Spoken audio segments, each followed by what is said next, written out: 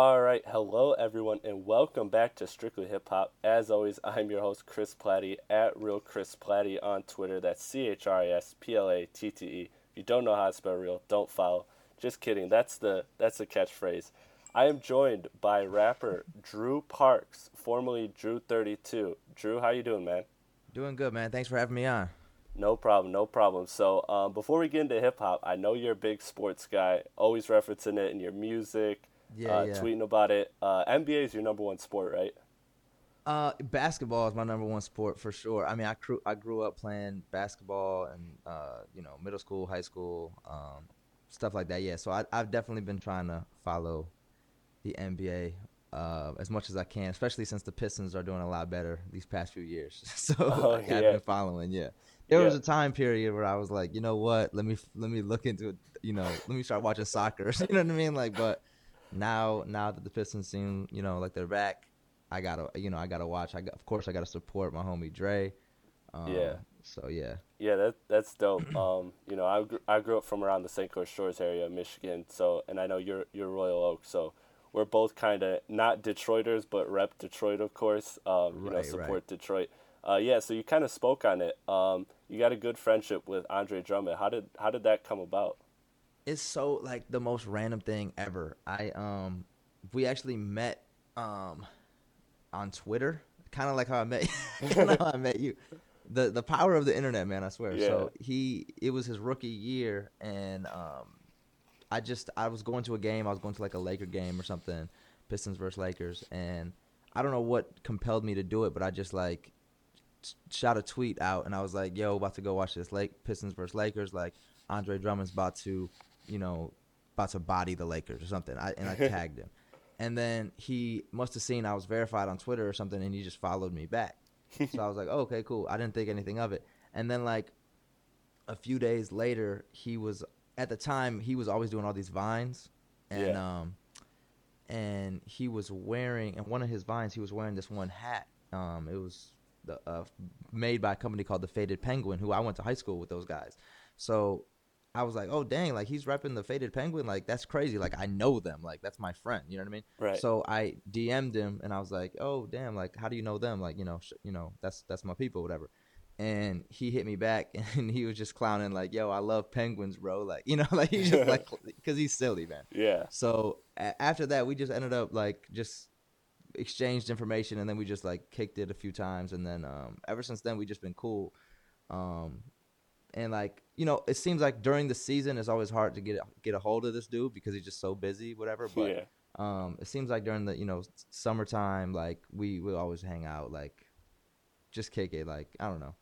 And then like the past few years, he started getting into DJing. Like I always knew he loved music, and he started DJing. And like a couple times he like invited me. He hit me up. He was like, "Yo, Drew, I'm DJing at this club, whatever." I'm not gonna Right. name drop these places, but so I would show. I was like, "Okay, cool." So I like show up to like see him DJ, and then it was actually pretty dope. So I was like, "Damn!" Like I didn't even know that you were trying to get into music. So I was like, "Yo, like I do music. Like obviously, like like let's collaborate. Let's do something together, whatever." So he was like, "Yeah, for sure." So next thing you know, like we kind of just got in the studio and started working on some stuff, and you will see. I'm not gonna, I don't want to tease it too much, but we have something in the works coming soon. So Man, that's dope. That's dope. Yeah, I remember you guys. Cause I'd been like we said before on air, before we got on air, that I'd been following you for a minute, and I remember when you and Drummond used to do those vines all the time.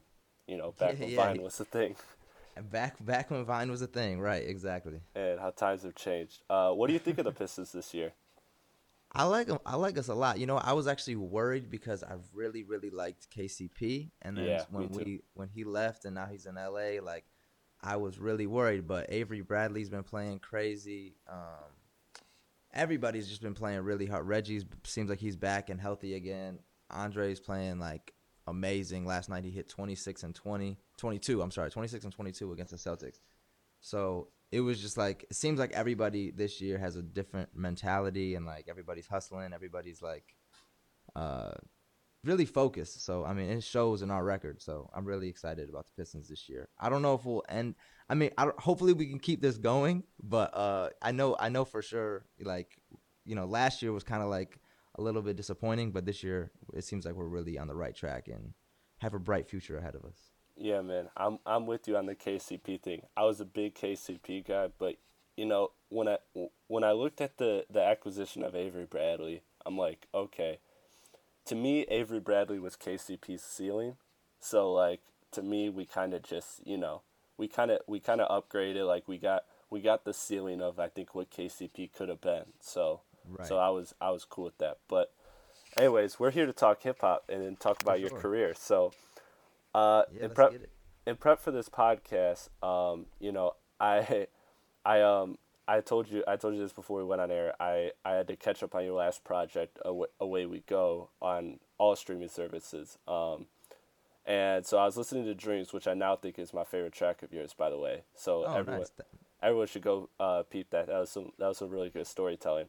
Thank you. Thank And you.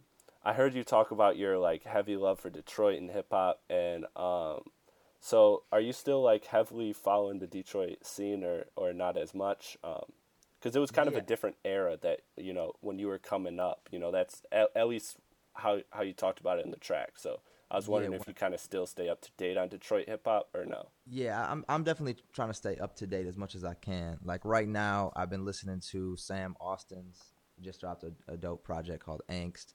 My homie Nolan the Ninja, he is always dropping stuff, and I went to college with him. Both went to OU, and so I'm definitely, and he's like kind of buzzing a little bit right now. So like I'm definitely trying my best to stay up to date, and I'm friends with some of these guys too, that are doing a lot of dope stuff. So I can't say I'm like super following every, like when I was first starting to rap and first starting to come up, like I mentioned it in that verse. Like I think I mentioned KDZ Stretch, maybe I mentioned Stretch Money, I don't even remember. But like that was Detroit hip hop at that moment. Like I was Yeah, listening to Royce, who I still was still probably my favorite rapper right now. yeah, one of my Um, favorites ever, like yeah, ever. for sure. So that was kind of like the era that I was coming up in, whatever. And now there's like kind of a new wave of artists from Detroit making a lot of noise, and of course I support it, and I'm trying, playing it. You know what I mean? I got my Spotify premium, Yeah. and I'm playing everything. So Yeah, man. Yeah, man. That's dope. And Bar Exam 4, by the way, is incredible this year. I'm so confused how he has that on, how he has it like on Spotify and like Apple Music. Like he's just rapping over other people's beats. Like Yeah, I thought no, that, like, how did that work? But whatever. It's man. dope. Yeah, for sure. All right. So, according to Wikipedia, so I tried to do my research before the podcast. So Wikipedia is not the greatest source, so I'm looking to you to confirm this. Yeah. It says you started your career at age 10. Like, is this true? How do you even start like pursuing a career that young? Well, basically, to take it all the way back, I when I was around that age, I was like, of course, being that young, I was like listening to like Lil Bow Wow. You know what I mean? Right. And but like my dad had noticed that I was like rapping every single lyric of every single song to Lil Bow Wow like really well, like, you know what I mean? And at that time I was 10 years old when like 9/11 happened, and my dad was actually just like kind of very affected by what happened that day, and he like wrote a poem. So it just coincidentally was around the same time that he noticed that I was starting to like rap and stuff. So he kind of decided, hey, it would be why don't it'd be cool if Drew rapped this poem that I wrote, basically.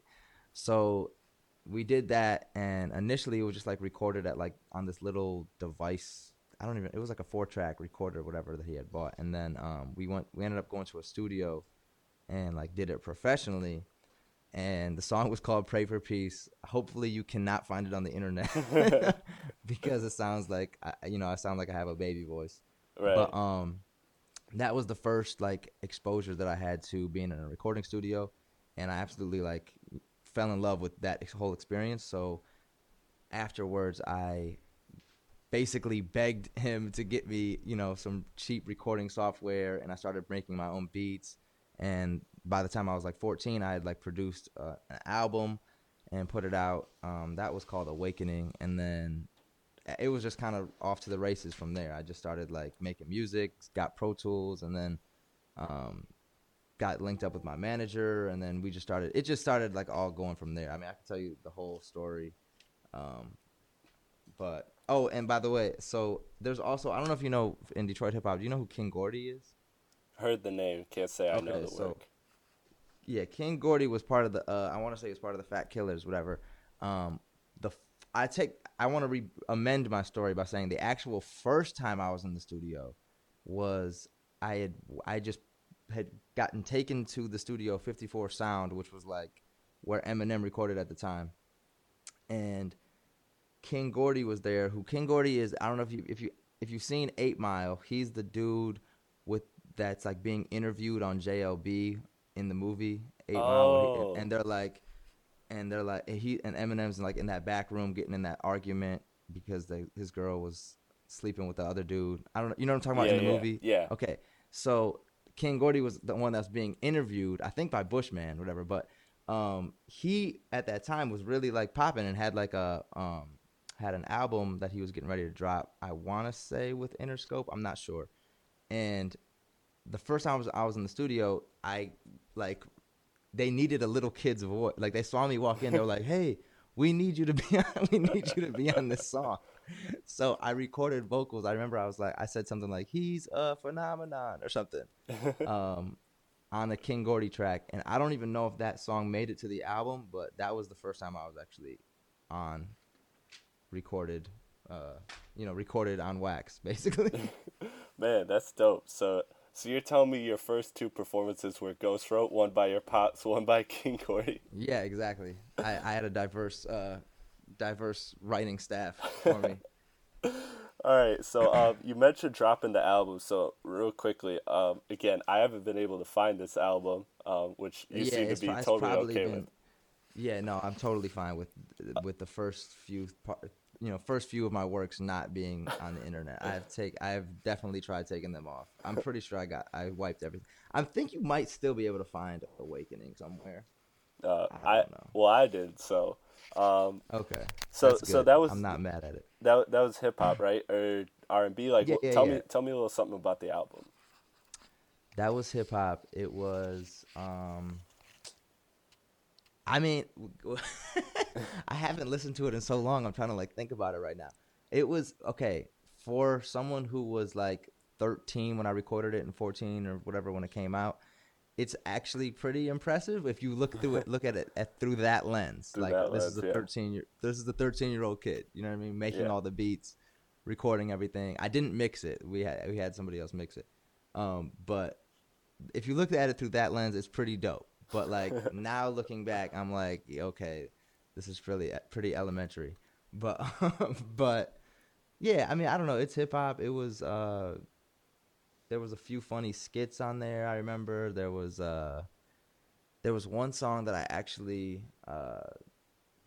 that is actually pretty dope called Lockdown. That was like the single, Hmm. and I at the time I entered this one like Detroit. It was called the Spotlight Detroit Talent Contest, and it was actually one of the judges for the talent contest, whatever, was Swifty McVeigh from D12, Oh, damn. and I performed Lockdown, and I performed a few other ones, and in my age group, whatever, there was like a teen and then an adult, I think, and I won the whole contest and got to perform at the Ribs and Soul Festival. I want to say what I think it was the Ribs and Soul Festival at Hart Plaza, in Detroit, which is like that's where they have, for those who don't know what Hart Plaza is, that's where they have like the whole movement festival in Detroit, like the electronic festival. So it's a big stage. It's where they do the fireworks and everything. Like, um, so that was like one of my first performances as well. But I did the song Lockdown was from that first album. Yeah, Damn. I had an interesting start. Yeah, man. Interesting for sure. One thing I find interesting, as someone who has a podcast, and I've been in love with podcasts for years. I started this podcast like 6 years ago now, pretty much. Started or 5 years ago, my senior year of high school. Um, And so I looked up, and again, I was doing research, and it said you had a podcast in 2008. Like, Yo, how, yes, I did. because that was like 6 years before podcasts were even close to a thing. I'm so mad at myself. Like this is actually one of my biggest like failures as an artist. I had a podcast. This is all started because I don't know if you remember this, but do you remember when Mike Posner first dropped his first like mixtape or whatever? It was called It had the big single on it too. What was that called? Cooler Than Me. It was, Yeah. yeah, it had Cooler Than Me, but not the it was the one with Big Sean on it, like the original version of Cooler Than Me. Anyways, Oh, that was when he was first. It was like his first project that he dropped, and he was still at Duke, and he somehow got his album on iTunes, like underneath the like Duke education, like there was like a section for like teaching or something that Duke had like in the iTunes store. And I think a lot of different universities had this. It was kind of like for students, like you could go download, listen to lectures. But somehow he finessed it and had his album like in the Duke, like on the Duke iTunes store, whatever. And I was like, holy crap! Like, how the hell did he do this? Because he probably didn't want to release it officially. Like, maybe it had samples or whatever. And it was a free download. That was the coolest thing. That was the first time I saw somebody like release a free album that was on the iTunes store. So I was like, how the hell is he doing this? So I did a bunch of Googling and researching and stuff, and I kind of found out about podcasts. So I decided I'm gonna whenever I release a song, I'm going to put it on a podcast. I think I called it the Drew 32 Music Podcast, and I put out songs on a podcast. And at the time, I was doing a lot of remixes. And the cool thing about a podcast, I was just putting a song on there, and like you could download. Obviously you can listen to podcasts for free. yeah. So that was the most enticing thing as an independent artist and someone trying to make a name for themselves. Like, it's hard to sell 99-cent downloads when people have never heard of you before. But if they can get it for free, then they're more open to checking it out. So I started putting music on this podcast. I think I put a couple albums worth of material on there, and then I also started putting some remixes on there. At the time, Tiesto, like the biggest music podcast was Tiesto, and I think Tiesto's Club Life, whatever, still is a top, for a music podcast. I don't know what it is now. I haven't been following, but that was like the number one at the time. And I did my Headlines remix, and there was a couple other remixes I did at the time, and I just named it. I was like, I was being like, the ultimate struggle rapper, and I just named it the song. Like, I did Drake Headlines, whatever. Yeah, You know what I I mean? remember that song. I Yeah, remember listening to that song. You did a video for that too, right? yeah. Yeah, that was So dope. when you searched it on the iTunes store, like when you were actually looking for Drake Headlines, like my song popped up in the podcast section for free. So my podcast started getting thousands of subscribers to the point where I was top 10 music or top 5 podcasts, whatever, in the music section.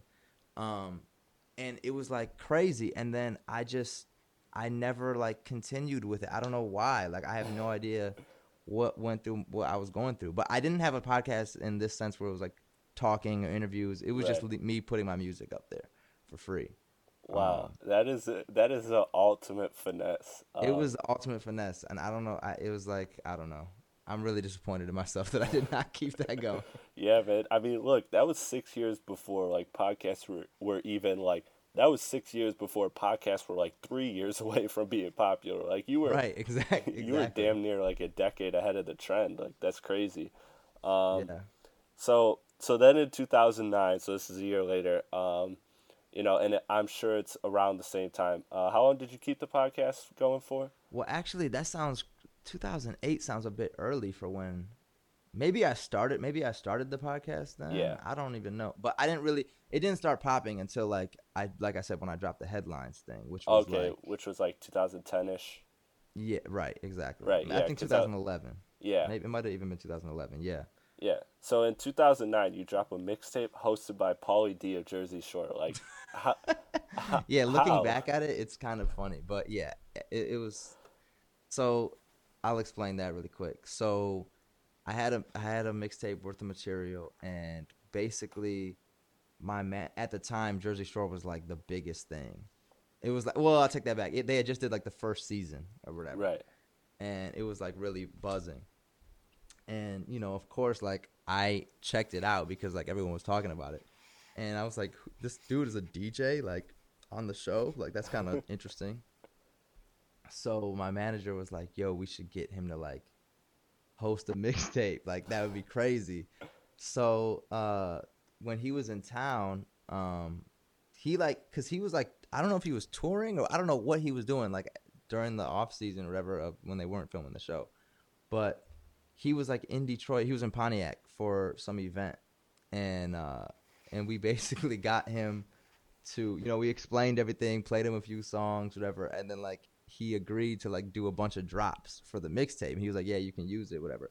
So he basically did a bunch of these drops, recorded the audio, and you spliced them and put them on throughout the mixtape, and he basically quote unquote hosted the mixtape, which was kind of it was one of those things that like at the time it was like so it was just us trying to hustle and find the most creative ways to get people to find out about the music basically. Right. That's dope. That's dope. So you mentioned like having a manager and everything. What did like the whole manager slash like kind of business aspect? When did it change from just kind of making music to having a manager and everything? um I would say, well, I met my manager Mark in like 2009. Yeah, I would say kind of like around 2009 2010, Okay. because I was like making music but it wasn't I didn't know necessarily how to release it. I didn't have any connections to like DJs or radio stations, whatever. But like once I started like working with my manager and we started putting stuff out, like I had a single at the time called Beyond Me that was like a pop single, and he kind of introduced me to a bunch of the DJs on Channel 955 in Detroit and JLB, and yeah, so that kind of like was my introduction to the Detroit kind of like club scene a little bit, and they were playing my like this was like I was like 17 or 18 at the time. I think I just turned 18, and um they were playing my song like before I was even going to the tonic, you know what I mean, the 18 and up clubs, whatever. So Right. I was like, I think I had a line on one of my songs. I was in the club before I even was old enough to get in the club. I don't even know. Anyways, but it was kind of like that. That was kind of like the time where that was my introduction to Detroit, the Detroit like radio scene, kind of. And then now I've become close friends with a lot of those guys. So that's kind of when it all started happening for me. We did a music video for that song, and um, I think we got it on like Fuse TV or something, on demand, Fuse on demand TV, something like that. So that was kind of like how when everything kind of started off. Yeah, that's crazy. So like in 2011, you dropped the Burn project, which is kind of right before I got into you and found you. Um, Yeah, and this is I imagine around the same time you're meeting all the 955 people and everything. And yeah, yeah. you get the feature with Royce for Spaz Out, and and that was the same year he collaborates with M. So I mean, so did you make I that got connect? crazy stories. I have Okay, crazy stories. So, yeah, go for so it. I got the I got the Royce feature because my manager Mark used to manage D12, and he's cool with like Royce's manager, and he knows Royce of course from like back in the day, back in like the inception of Shady Records and all that stuff back in the day, because he was managing D12. So, um, I had the song Spaz Out. Of course, I always was a huge Royce fan. I had this Spaz Out song, and I was like, yo, like let's get Royce or whatever. And at the time, the funny thing is like I knew Royce's engineer, well, one of his engineers at least. I'm not even gonna say his name because I don't want to expose people. But but I would actually record at the same studio Royce did for like many years. Like some before I could really like I was going back and forth recording stuff, some stuff at my house and some stuff I would go to the studio. So I actually met Royce a few times, just going like in and out of the studio. Like I would just happened to see him. He was leaving his session. I'm going to my session. Mm-hmm. Stuff like that. So, um, and he did a drop for me. Uh, One time I like ran into him outside of a club or something, and he like we took a picture and he did like a drop for me. So he knew who I was, whatever, and my manager knew his management and stuff. So we did the song together, and like right after we did the song, he like like a couple days later, I was having it mixed, and my homie played me. So this is the engineer that recorded Royce, whatever. He's like, "Yo, I want to play you something," and I was like, "Okay, dope." I take that back. This wasn't a week later. This was like a couple months later, and he goes, "I want to play you something." I go, "Okay, dope," and he plays me this track, and I hear like, of course, I hear Eminem rapping, and then I hear Royce rapping, and there's no hook on it or anything. It's just like an empty hook. And I was like, damn, this is sweet. I was like, well, who's going to be on the hook? And they were like, and he goes, Bruno Mars is about to be on the hook. And Yeah. I was like, oh, shoot. And then like legit a month later, it was like, that was like Lighters, and it was like #1 on the charts everywhere. And I was like, holy, like it was crazy to be able to hear it before it came out, without even Bruno on it, which was kind of sweet. And I hope I'm not getting him in trouble or anything because people, you know what I mean? Like I don't Yeah. want it to be like, oh, he leaked it to me, but I did hear it, which was sweet. Um, Yeah, and nah, man, that's nothing new. People kind of play records around all the time, so as long as yeah, you're not the one dropping it, you're good. right, exactly. But Hey, it still went #1, so don't blame me. yeah, it still had its number, so Yeah, it's and we all were good. able to get Royce at that time, like to be on my song. It was like right before he signed with Shady again. Yeah. Like they had just he was doing the Slaughterhouse. I think Slaughterhouse had released that independent album Hmm. before they signed to Shady. It was like right around that time, and we caught it like right before he signed to Shady. Yeah. So it was dope. That was a dope, interesting time too, cause I'm sure you're aware of this. Like, you know, Em and Royce kind of had their kind of situation and everything. So like, Yeah, Bad Meets Evil was like them. That was like they made up and they got back together, and then that's when they made Bad Meets Evil. So that was a really interesting time because I remember, I obviously wasn't like heavy into the industry at that time because I'm like a freshman in high school, and so I don't know everything, but going back and like doing the research, like if you were to put what I know now back in 2000 like 10 2009, like you would not have expected that kind of that project to happen because right. of Well, like especially everything. knowing I don't know. Did you ever watch that beef video on YouTube? It was like D12 versus Royce 5'9". There was like this beef video. I'm sure it's still on YouTube. Yeah. But and that will give a lot of insight into Yeah. what everything went down. And it was like Royce was releasing diss records. He did that I'll Shit on You Yeah. remix or whatever. I don't know if you've heard it, but like that was kind of going on before, you know, the years prior to me getting with Royce. But I was always like a huge fan of Royce. Of course, I love D12 too, and I love Eminem. But it was like Royce was to me #1, Yeah. um, and still is for sure to this day.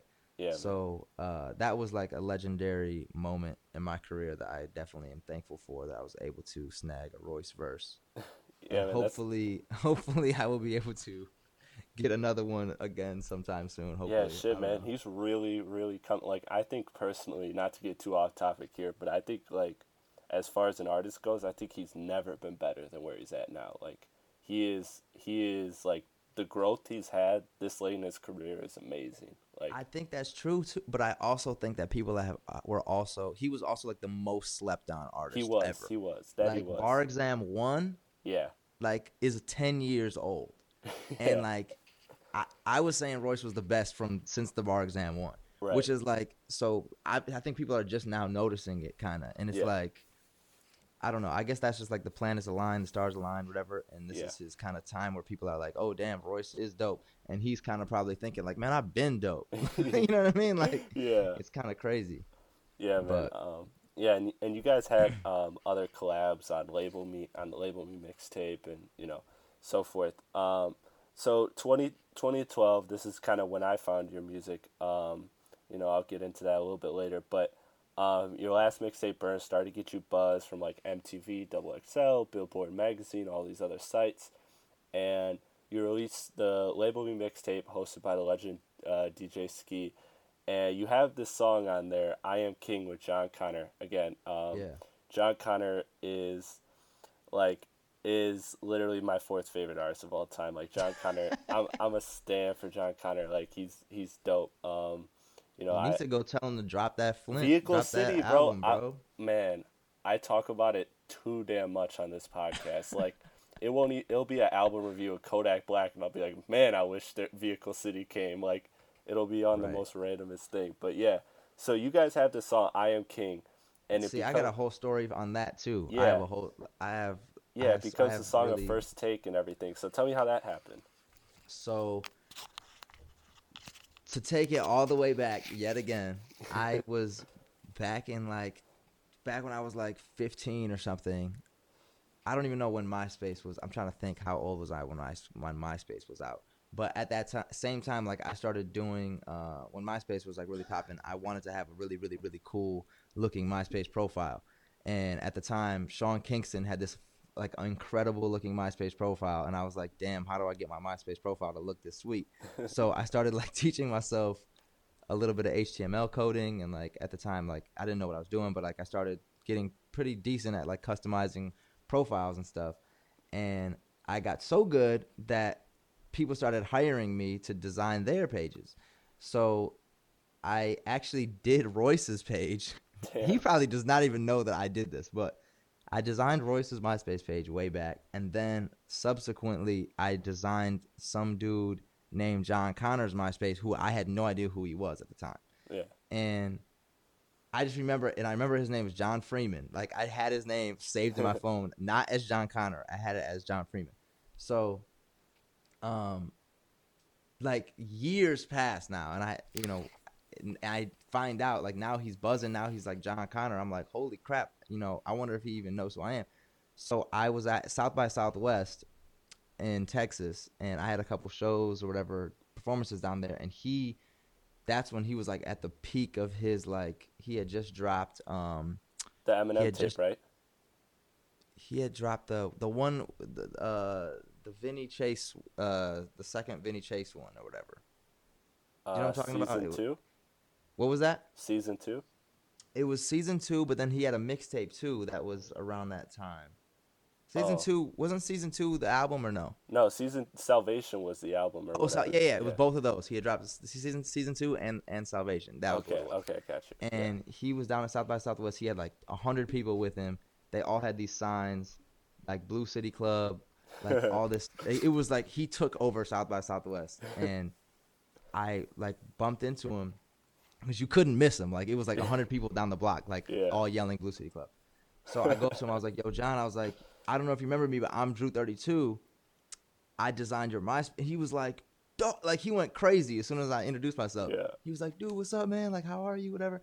And we just like exchanged information, and then fast forward now, I did the song "I Am King," and I was like, man, like I wonder if John would get on this, like, cause I just now I just ran into him at South by Southwest, and he was like really buzzing. So we basically reached out. I had his information, and he was down. So and he like killed the verse, like so that was kind of how that happened. That one we didn't actually get in the studio together. That one we did over the internet, but he came in town to do the video, and we kind of like did this. It was like this crazy, like a lot of different like animation effects. Yeah, it in the had that video. like kinetic typography type stuff. Yeah. Yeah.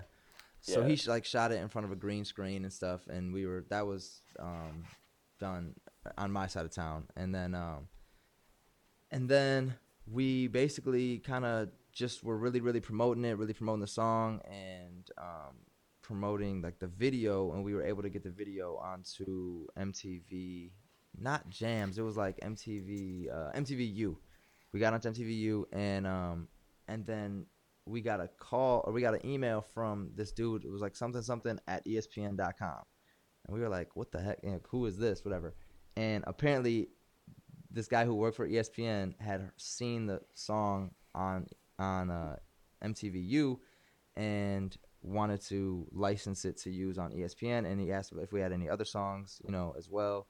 So we sent like 3 or 4 songs over, and that ended up being on First Take for like 2 months or something. Yeah, They it were was there for a playing, minute. yeah, and then like a year later, we sent them a few other songs, and they did like some more. So that was like a super cool look. I got a lot of people like that discovered my music through the First Take platform. Yeah, man, because that was when it just started to pop too. Like that was when it was really, really like hitting its stride.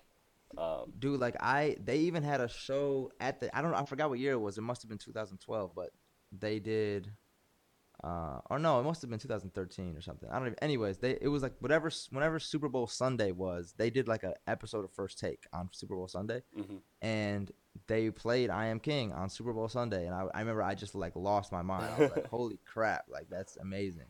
Yeah, man, Um, so that's yeah, it's pretty crazy. cool.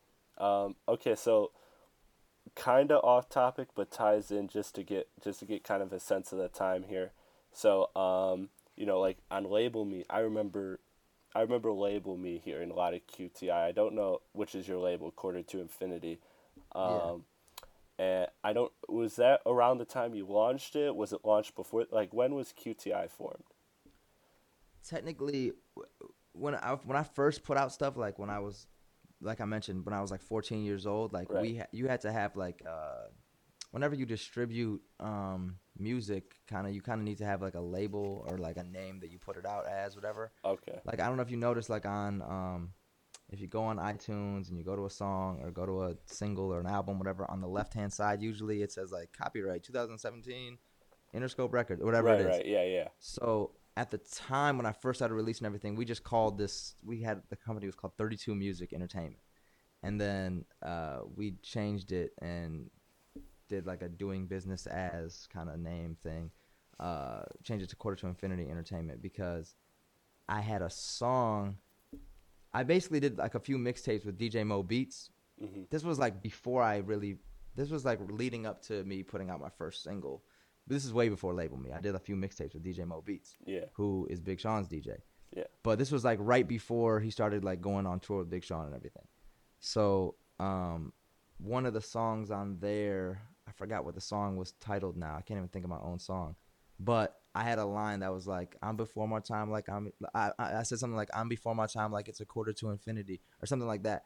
And I just thought it was cool and clever, or whatever. So we just decided to when we needed to when I thought the name 32 Music Entertainment was getting kind of corny, I was like, let's change the whole thing to quarter to infinity. Um, and then that's kind of how that whole started. So there wasn't like a hard launch date or anything like that. It just kind of slowly turned into Quarter to Infinity, I would say. Okay. Okay. Dope. So, over the next 2 years after Label Me, you release another mixtape and get the batch and you get these performance gigs. So in 2013, you perform at the official after party of Jay Z and Justin Timberlake. Then a year Yeah, later, or then later that year, you open for Kendrick at the Fillmore, and this is his Good Kid, Mad City tour. This is 2013, right about a year after he released it. And then in yeah, 2014, you perform at the official after party of Eminem and Rihanna. So my yeah. question is, which of those performances, when they were booked, were you most like, oh my god, I can't believe this is actually happening? Because I mean, Kendrick was Um, like peak. That was like I Kendrick think was the a Kendrick superstar one. at that point, and then of course M and Jay Z are M and Jay Z, and Rihanna and Justin Timberlake are Rihanna Yeah, and yeah. Justin Timberlake. So I think the Kendrick one, just because like I knew, so the Eminem and Rihanna one, I knew that I wasn't like doing a show with Eminem. Like it was right, the right, after party, and actually Royce performed at that. It was like Royce and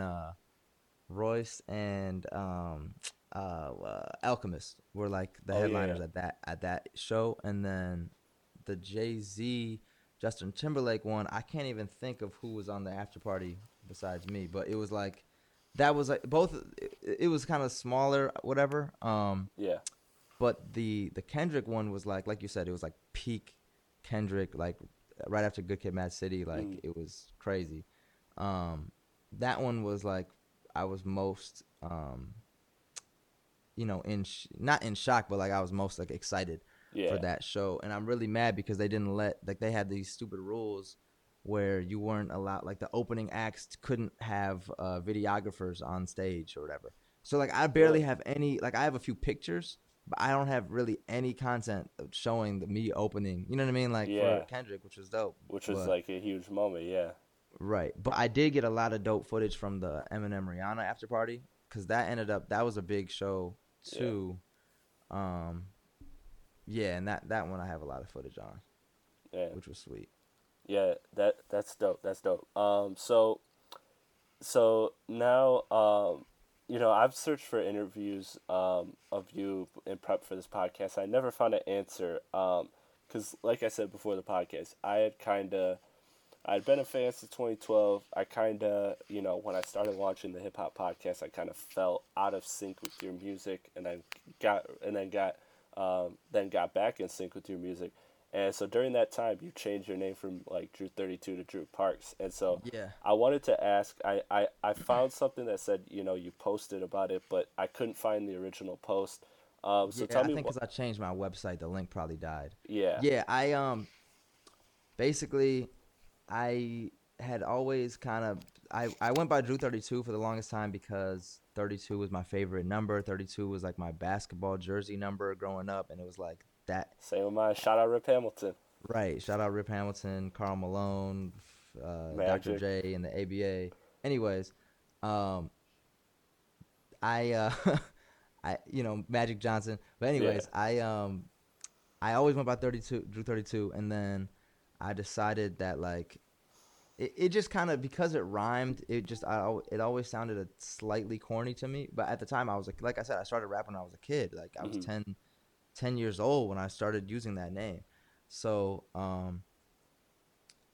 throughout high school, some kids who were like hating on me, whatever, they would tease Drew 32, whatever. yeah, Like it was easy to mock the name. okay, Even though a lot of I was getting a lot of love from the name too, and whatever. But like it was just kind of I just kind of felt like a little bit like I was outgrowing the name a little bit. right, So finally, I kind of just decided, I'm just gonna go by my real name, like kind of in inspiration from Kendrick changing his name from K Dot to Kendrick Lamar. It was kind of right. like he just decided to go by his real name. And so I kind of just decided I'm gonna do the same thing. So keep it real name, no gimmicks. So, okay, so I find that interesting as to when, because as Drew 32, you're an established artist. Everything, we talked about before then is stuff you did under the name Drew 32.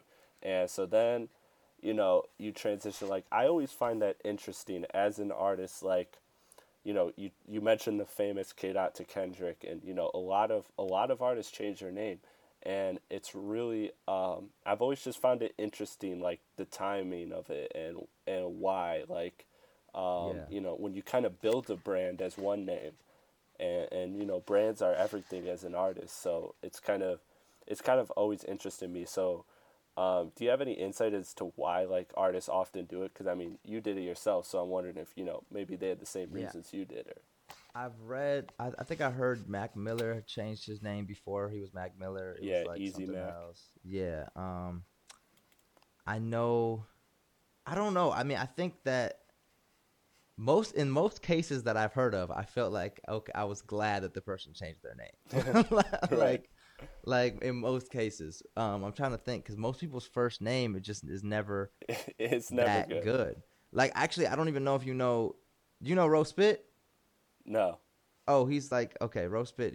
Shout outs to Rose Spit and 14KT. They just dropped the album. They're from Rose from Pontiac. I don't know where 14KT is from. I think he's from Detroit. But anyways, they just dropped a joint album called Rose Gold, and Ro is like he's part owner of Burn Rubber and Royal Oak and stuff. He's really connected in the city like a lot. He's pretty well known, and his name actually he changed his name back in the day. His name was Octane before it was Rose Spit. So a lot of people have changed their name. And I don't really know necessarily the inspiration behind every single one. I just know in my case, I just felt like I was outgrowing the name, and I just wanted to. I thought that the new music that I was making was a lot different than some of the early stuff that I had released. Like I said, I started rapping when I was such a young kid, Yeah. and a lot of the like my current stuff sounds so different than that I just wanted to like, okay, that was all Drew 32. Now moving forward, this is Drew Parks. You know what I mean? So Yeah. that kind of it kind of was like a new chapter in my career, I guess, was the reason why I changed it. I'm sure Diddy has a million reasons why he's changed his name, but I don't know. I mean, there's different reasons. For me, it was just kind of like a different chapter in my life, different chapter in my career. I decided to change the name. It is super risky though, like because a lot of people knew me as Drew 32. Everything that I'd done up to that point was Drew 32. Like every interview, every song, every album, every YouTube Right. video, like it's a lot to change. And every social, media account handle, like I had to like make sure to get a new one. And like I don't know, it was a big hassle, but like I think it was worth it in the end. I'm glad that I did it. But it did probably hurt slightly in terms of like exposure and branding. It probably did hurt initially, but I think now the people who've stayed with me and people who will be following me from in the future moving forward, like I think that they prefer probably my real name other Yeah. than Drew 32. I don't know. Yeah. Yeah, man. All right. So I want to ask you a question, and this is interesting because you're kind of the perfect artist to tackle this. So, Okay. you're an established artist before the takeoff of the streaming era of music. Like you said, you by this point you're already established before streaming really kicks off, Yeah. and you're kind of like in the middle of your career. The whole industry's just kind of been revamped by this streaming era of music that we're in. So how big of an adjustment was that for you, and did you find yourself having to make adjustments in order to adapt to that? Like, just how much did streaming or change or alter your career? I think um looking back at it, I mean, it's like one of those things where it's like it's obviously a huge change. Right. And I'm really mad that all of the stuff, all of the content that I'd been putting out before, a lot of it was, a lot of my stuff that I was putting out was like mixtapes. Hmm. And really the mixtape is kind of dead now. People don't really put out mixtapes anymore because of streaming. Yeah. And it's like, are people really still going to Dat Piff to get mixtapes and download them and then download the zip file and then unarchive it and then Only put it the on their diehards like me. right? Exactly. But for the most part, nobody's Yeah. doing that anymore. So all of my stuff was like on Dat Piff and like stuff like that. So I am kind of like really upset about, like, I would probably have thousands of more followers on my Spotify had all of that stuff been out on Spot. You know what I mean? Like Yeah. if streaming was out earlier when I was really putting out all my mixtapes, like Right. now I just have one project on Spotify. You know what I mean? Yeah. So it's like it's kind of tough. Now it So kind of looks like, from an outsider's perspective or a first glance, that you're a exactly, new artist, as exactly. opposed to So all the groundwork you laid before. right. So I'm in a kind of screwed up position, but I've totally accepted it. I like streaming way better. You know what I Hmm. mean? Yeah. It's way more convenient. So I am just kind of not gonna hark on the past, but I'm gonna be looking towards the future. And what I'm planning to do is I'm taking everything off of DatPiff and taking everything off of all my other platforms and kind of going to put them all. You'll see what I'm gonna do. I'm basically gonna do like a because some of the songs that I had samples in it, some of the stuff like their Right. remixes, covers, I can't necessarily put out on officially for sale, whatever, on iTunes and Spotify. But the ones that I can, I'm definitely gonna put all out again, like as like a throwback kind of like, hey, in case you missed it, these are the tracks that I had out before, and I'm gonna drop like 40 songs, 40 Yeah. songs or something. You know what I mean? Something crazy like Chris Brown, and put it all out at once so people can like kind of play catch up and see what they missed, and then that will lead up to whatever my next project is and stuff. So that's kind of what I'm planning to do, because all the majority of my content is not on streaming yet. Yeah. Like I need to really go back and put it on there. Yeah, and the interesting thing that you brought up is how like the kind of mixtape is dead. And if you think about it, you know, like you said, if we're being real technical, not everything could transfer because you had some samples and whatever. But ideally, if you're an artist now, if you started your career now where and followed the exact same path, like you could have actually gotten revenue off of those mixtapes, even though you're still giving it for free, essentially. Right. So Exactly. so that's another Exactly. downside of it is that you weren't able to actually like now artists can actually make real money off of a mixtape. Exactly. You know, well maybe not real money because the streaming pace sucks. I've done I've done several Exactly. school projects on how terrible it is, man. It's ridiculous. Yeah. Exactly. Exactly. But I mean, it just I don't know. I mean, it's one of those things where I think eventually the pay. I'm hopeful that the pay will The go market up a will correct bit. itself. Yeah, because I think eventually everybody's just gonna be paying. Like I think a lot of people uh are still need to catch on to streaming. Even Yeah, as popular as it is, there's still a lot of people like demographically that just don't aren't in streaming yet, and they will slowly but surely be the late adopters to join the streaming and pay that $10 a month or whatever it is. And when all those people catch on, hopefully the payments go up a little bit. You know what I mean? yeah, Um, but I don't know. I mean, I don't know how to get to make. Historically, artists have never been paid, yeah. so That's so true. it's like I don't know how much a few pennies is gonna change anything, but I think that the majority of money is gonna be made on the road and being made from selling merch and from other resources like getting your songs licensed in movies and TV and all the other aspects and ways of getting income as a musician, are gonna be the prominent uh, ways, and that but they've always been though. So Yeah. it's like I don't know.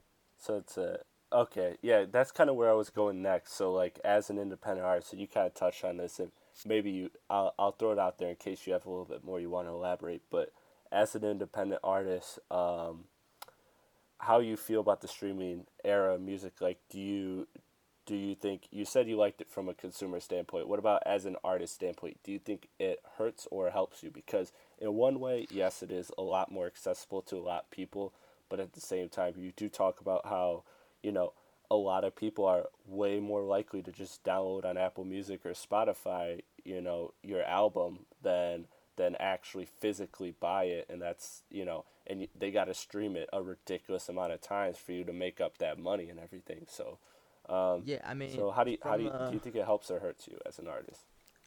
I think it helps because you kind of just mentioned it. Like, if for someone to get your song before the streaming era, like, and they were just on iTunes, Yeah, they would have to pay $10 or whatever, or if it's just one song, they pay it. I pay $1 and download it. And if they're already presuming that they're already paying $10 a month for right. Spotify or Apple Music, whatever, or Tidal, whatever. If they're already paying that, then it marginally costs them nothing to play your song. Yeah, So they're already paying $10. So like to play your song is free. So they're more inclined. exactly, they're more inclined to discover you, and then especially with the way the playlisting Yeah, is now, like it's just a lot easier to get discovered.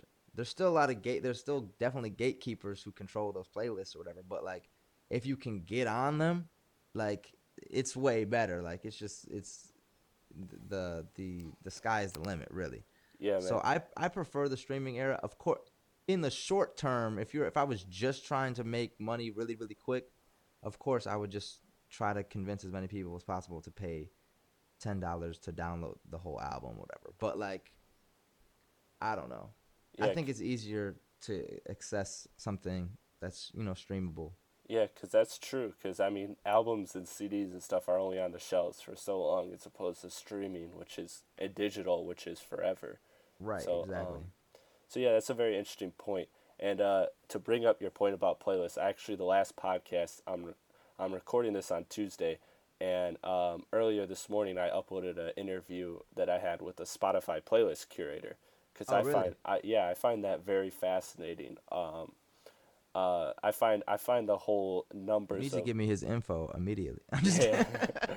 yeah, man, definitely. And I'm no, kidding, but kind of not kidding. But no, man. All right, listen. I'll slide in the text message after the yeah, show. for sure, for sure. But yeah, so he was talking about just how like if you get on, they have this playlist. I'm sure you've heard of it. It's like the rap. It's on Spotify. It's called Rap caviar. yeah, Rap Caviar. Like if you Yeah, get on that, you're basically it gets millions and millions of streams a week, so you're basically guaranteed like $10,000 or something, or like ridiculous amounts of money like off yeah, rip if you're just on the playlist for 1 week.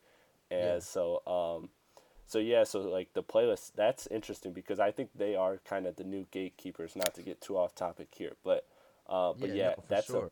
big part of streaming I think nowadays.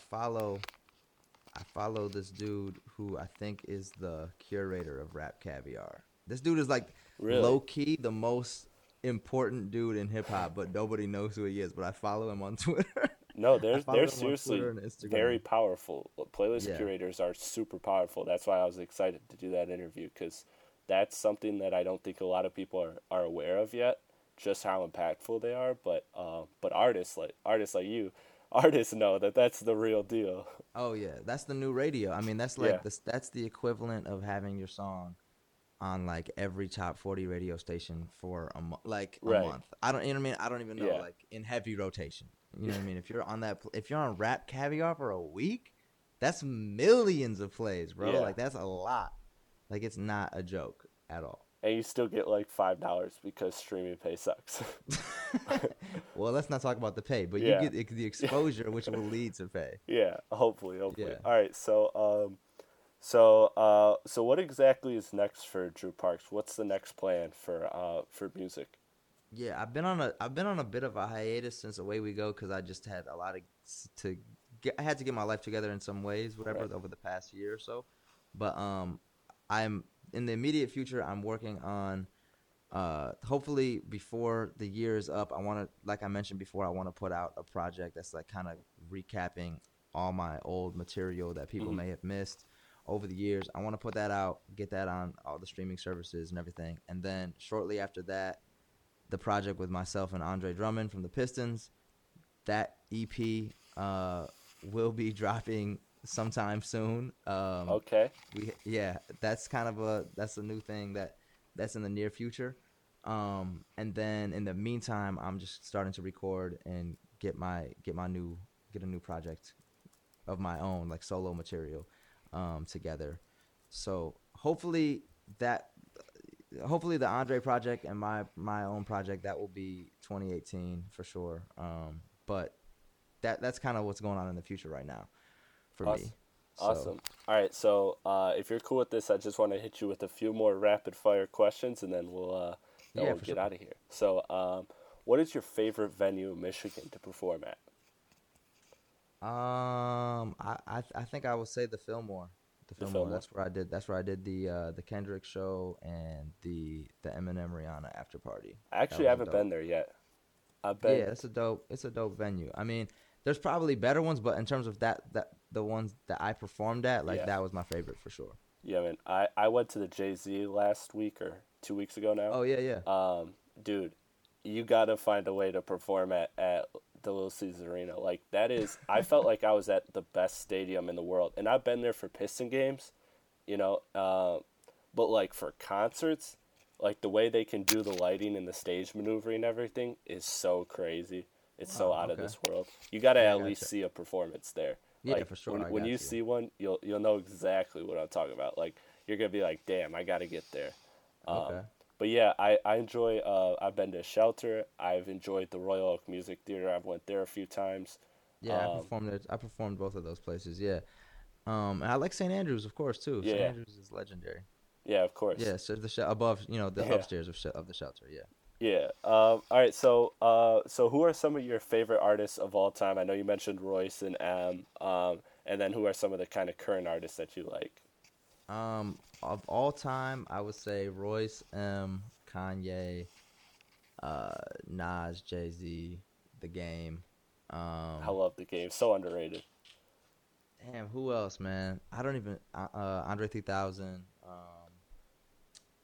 Of course, oh, Tupac, Biggie, of course I can't. Yeah, But really super Tupac. Like I'm really yeah. big into Tupac. And then currently my favorite artists are I like Kendrick, I like Joey Badass a lot. I Joey's like cool. um I am still getting into I'm still getting into Anderson Paak, He's but amazing. I've heard some dope stuff that I'm Yeah, like, damn, like I was sleeping on him. You know what I mean? yeah. Um, I don't know. Right now, Childish Gambino, of course, Oh Childish yeah, Gambino. yeah. Of course. Yeah. His album was crazy. Who else dropped an amazing album this year? Oh my God, I can't believe I'm about to say this. Jaden Smith dropped a Yes. dope album, bro. Yeah, I'm I I'm about cannot to believe review it. that. That's a crazy album. Yeah, I would say my favorite, like the what I've been playing lately. I've been playing Jaden Smith, Yeah, Joey Badass, and Childish Gambino. Have been the three. I know Childish was like last year, but like yeah. it still gets rotation. Oh yeah, man. That Yeah. album was incredible. All right, so what's the one feature from an artist that you want the most? What's the bucket list Um. feature? Um. I don't even know, man. That's a tough one. I mean, it changes. Like, of course, I would Eminem, of course, but Right. it's like, yeah. I mean, that's crazy. Kendrick, I would say. That's dope. That's I dope. would say Kendrick. That would be amazing.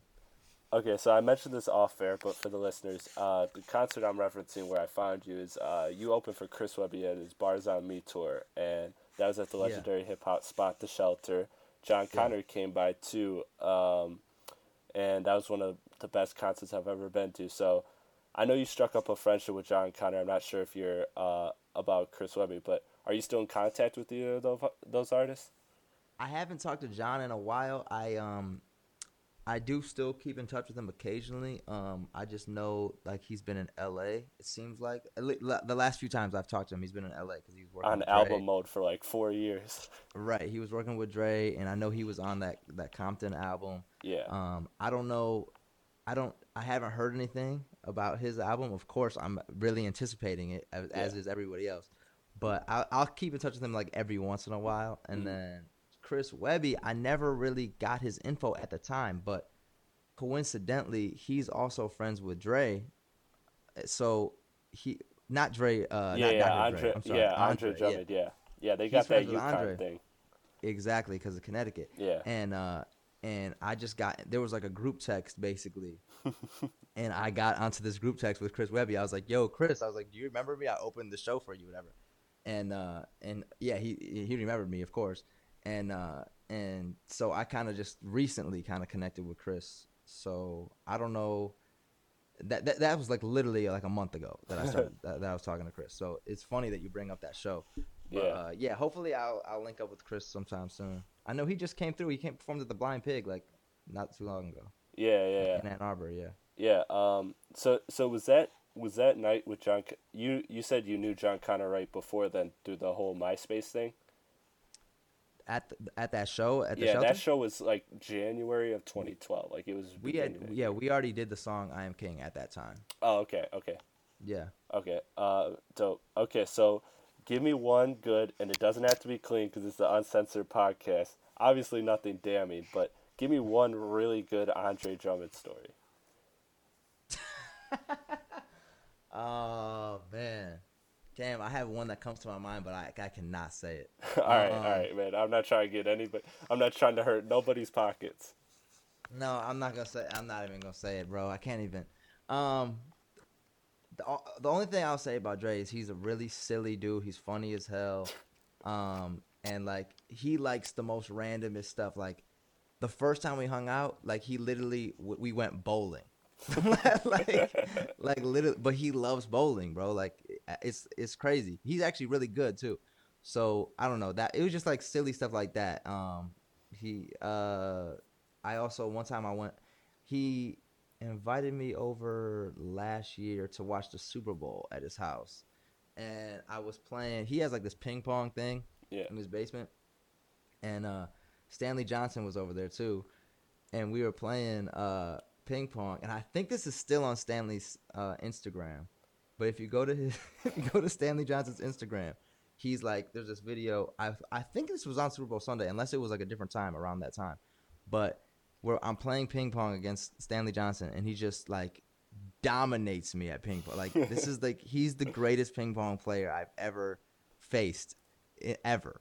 I was like shocked with the fact that Stanley Johnson is this good at ping pong, and he just exposes me on Instagram. He just like has this one shot that just like he hits the ball like way past me, whatever, and I just felt like I got sunned on Instagram, bro. So if you find it, it's pretty funny. Yeah. But yeah, that's like that happened at Dre's house. I don't know. I can't think of anything else that wouldn't be damning. But those are Yeah. some silly stories. Just some silly stories. I don't know. Yeah, man. That's why I asked, because I hear all these goofy stories about Andre. So you mentioned collaborating with Andre. Not gonna press you for info, but I do want to know: can Andre rap? Like, or are you just washing him this entire project? Like, what's the deal? Bro, I'm washing him, bro. No, no, he's actually really good, man. Like I definitely did not. There's a stigma about ball players who Yeah, get into rapping and stuff like that. You know, it's just like it seems like everybody tries to do it and they never do it well. The thing that that is good that this project is kind of a joint project because I have so many years of experience recording and stuff. So he, even though he's kind of new to rapping, like he has a lot of talent and a lot of hunger and a lot of and I'm kind of helping put the kind of like I'm basically helping with the recording process and helping yeah. like The because I technical have aspect. experience. Yeah, I just know how to put together songs. So Right. it's kind of dope. Like it's a really good mix, and we have good chemistry just because we were like friends beforehand. It's not just random. Like sometimes I see joint projects that just feel totally forced, and Yeah. they feel like these artists just did this whole thing in a weekend, and it just like whatever. Yeah. But It's a like money grab. exactly. So, but this project, it like we put a lot of time into it, and a lot of time during the off season, and it's really hard. Of course, during the season, it's really hard. You can't really do too much. But most of it was done over this past off season. Now I'm just really mixing some of the songs and finishing it up. But it's gonna be dope, man. You'll see for yourself. But yeah, he can rap. It's dope. All right, man. I'm looking forward to it. All right, thanks, Drew, for coming on, man. Before we get you out of here, I'll let you go ahead and plug your Twitter, your Spotify, everything you want to plug. So in case listeners who are just hearing you for the first time know where to find your stuff. Yeah, much appreciated. Well, thank you again for having me on, man. No My problem, man. Twitter, Anytime. We got to do it my again when you have a project coming. yeah, for sure. No, for sure. My Twitter is at Drew Parks. My Instagram is at Drew Parks. My SoundCloud is at Drew Parks. Just if you just search Drew Parks, you should be able to find me. My website, drewparks.com. That'll link you to everything. If I didn't mention it, whatever. So yeah, just search Drew Parks and you will find me. Thank you so much for having me on, man. I really appreciate it. And I definitely am, looking forward to checking out some of your other interviews and following the podcast, bro. So good luck Thank with everything. Thank you, man. I appreciate it. And fans, as always, if you're a first time listener, though, I do link all the links he talks about in the description. So if you missed those real quick, hit the description of the podcast, and you will find a link to his stuff as well as my other stuff. If you're listening for the first time, I do a hip hop podcast, which is this podcast, Strictly Hip Hop, and I also have Strictly Hoop Talk, which is intertwined. So the two are on one podcast feed, and Strictly Hoop Talk is NBA. I've had former NBA players and people who have experience with NBA front offices and stuff on the podcast, and we talk hoops. So that's a really dope podcast. So check out the podcast. It's on iTunes and Podbean. It's Strictly Hip Hop and Strictly Hoop Talk by Chris Platty. And if that's too much, you can go to my Twitter, which is at Real Chris Platty, and there you will find a link to my Podbean or iTunes, whichever way you prefer to consume your podcasts. And as always, check out my partners, Dead End Hip Hop and Dead End Sports, who I'm partnered with. They create dope content as well. They are some of the best and one of the best platforms of hip hop in in the genre. So it's great working with them. They have a bunch of great content, and I know personally that they have some even more great content coming soon. And also their Dead End Sports is interesting as well. I've been on there a few times. You'll see me on there from time to time. But all right, Drew, I'll let you get going, man. Thank you for coming on. This was a dope conversation, and you definitely have a really interesting story, interesting come up, man. It's dope Thank to you, man. follow. I appreciate it, man. Like I said, thank you for having me on. It's so funny that you say that because I always had been of the impression like I don't have an interesting story, but like now that it's all like I have a lot of like dirt under my nails, like Yeah. it is turned into an interesting story. So I appreciate you letting me be on here and allow me to tell it. And thanks to all the fans and all the listeners who checked it out. So appreciate it.